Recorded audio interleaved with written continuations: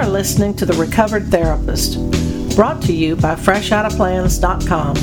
I'm Jeannie Griffin, and I'll be your host. Instead of focusing on labels, diagnoses, and psychobabble, we keep things honest, simple, and hopeful so that you can grow personally and spiritually. Thank you for joining me. I want to talk about Howard Thurman today. He's written a lovely book called For the Inward Journey, and it's a collection of many essays. Some are very short, but they're very poignant, and I want to talk about one today that he is entitled, Keep Open the Door of Thy Heart. And he talks about it's quite a discovery when our mind finally accepts that there may be no direct or responsible relationship between two human beings that can determine their attitude toward each other. It's, sometimes we're afraid to love because we're not sure it will be returned.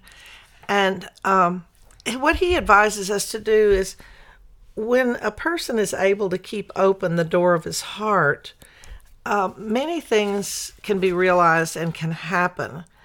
There is one that was kind of an interesting concept to me, that it is one's ultimate responsibility, and it's not dependent upon whether the heart of another person is kept open for you. I guess when I was younger, I thought, well, I'm not going to love this person if they're not going to be able to love me back, or I wouldn't let them know that I loved them because it came with a bunch of baggage and blah, blah, blah. But this concept that he says, sweeping through the door of your heart, there moves continually a genuine love for you or somebody else. If somebody loves you, it bypasses all of your hate and all your indifference and your protesting, no, don't love me, but it gets through to you, and you're powerless to do anything about it. You don't need the other person's permission. And let's say you've even had very negative experiences with somebody that loved you or you loved them. And so you've gotten bitter and you say, okay, I'm not going to let them get through to me. But underneath the surface of all that, something is at work, and it's impossible for you to keep another person from loving you. Let me say that again. It is impossible for you to keep somebody else from loving you. When I realized that and wasn't protecting my love for somebody because I thought, well, if they don't love me back, I'd be embarrassed or whatever. Who knows what was going through my head. But it's like, gosh, it gave me freedom and permission to love somebody. And so that's one of the ways that I end every podcast. I love you, and there's not a damn thing you can do about it. What a concept. So I'm free to love. And if I say I love you, it doesn't mean, and therefore, blah, blah, blah, you got to love me back, we've got to get married, whatever. It doesn't mean that. It just means I love you, and that's what's stirring in my heart, and I don't have to have your permission to do that. It's impossible to keep me from giving my love to you if that's what I feel for you. You can reject it with all your might, but it's not within your power to do anything about it. The word that love is stronger than hate and goes beyond death is the great disclosure to one who has found that when he keeps open the door of his heart, it matters not how many doors are closed against him.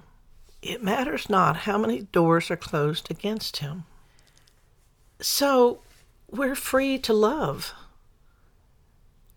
And love with no obligation. My loving you does not mean you're obligated in any way to me. It just means I'm sending love to you. If it's reciprocated, great. If it's not, I don't have to go into depression or sadness. I can just love you. And when clients break up and they've maybe been in a real toxic relationship, I always quote the famous guru for relationships, Tina Turner. When she sings, what's love got to do with it? So, if you're breaking up with somebody, or you have been broken up with, or you finally admit this is toxic and I need to leave, I need to get out of this thing, okay, but you don't have to stop loving them. You may have to stop being around them, but while the breakup is happening, while you're trying to extricate yourself, you can't just turn your feelings off. You can do something about your behavior, whether you choose to continue to be in that unfulfilling relationship. But if you've chosen to walk away, you can still say, when you miss this person, I love you. And you can say that out loud. It doesn't mean you have to act on it. And it doesn't mean that they have to act on it or change to be what you want. My loving you is none of your business. And I can love you and still take care of me. What's so hard is when we know we've got to walk away, but we still love somebody and know that it's not helpful to them or to you.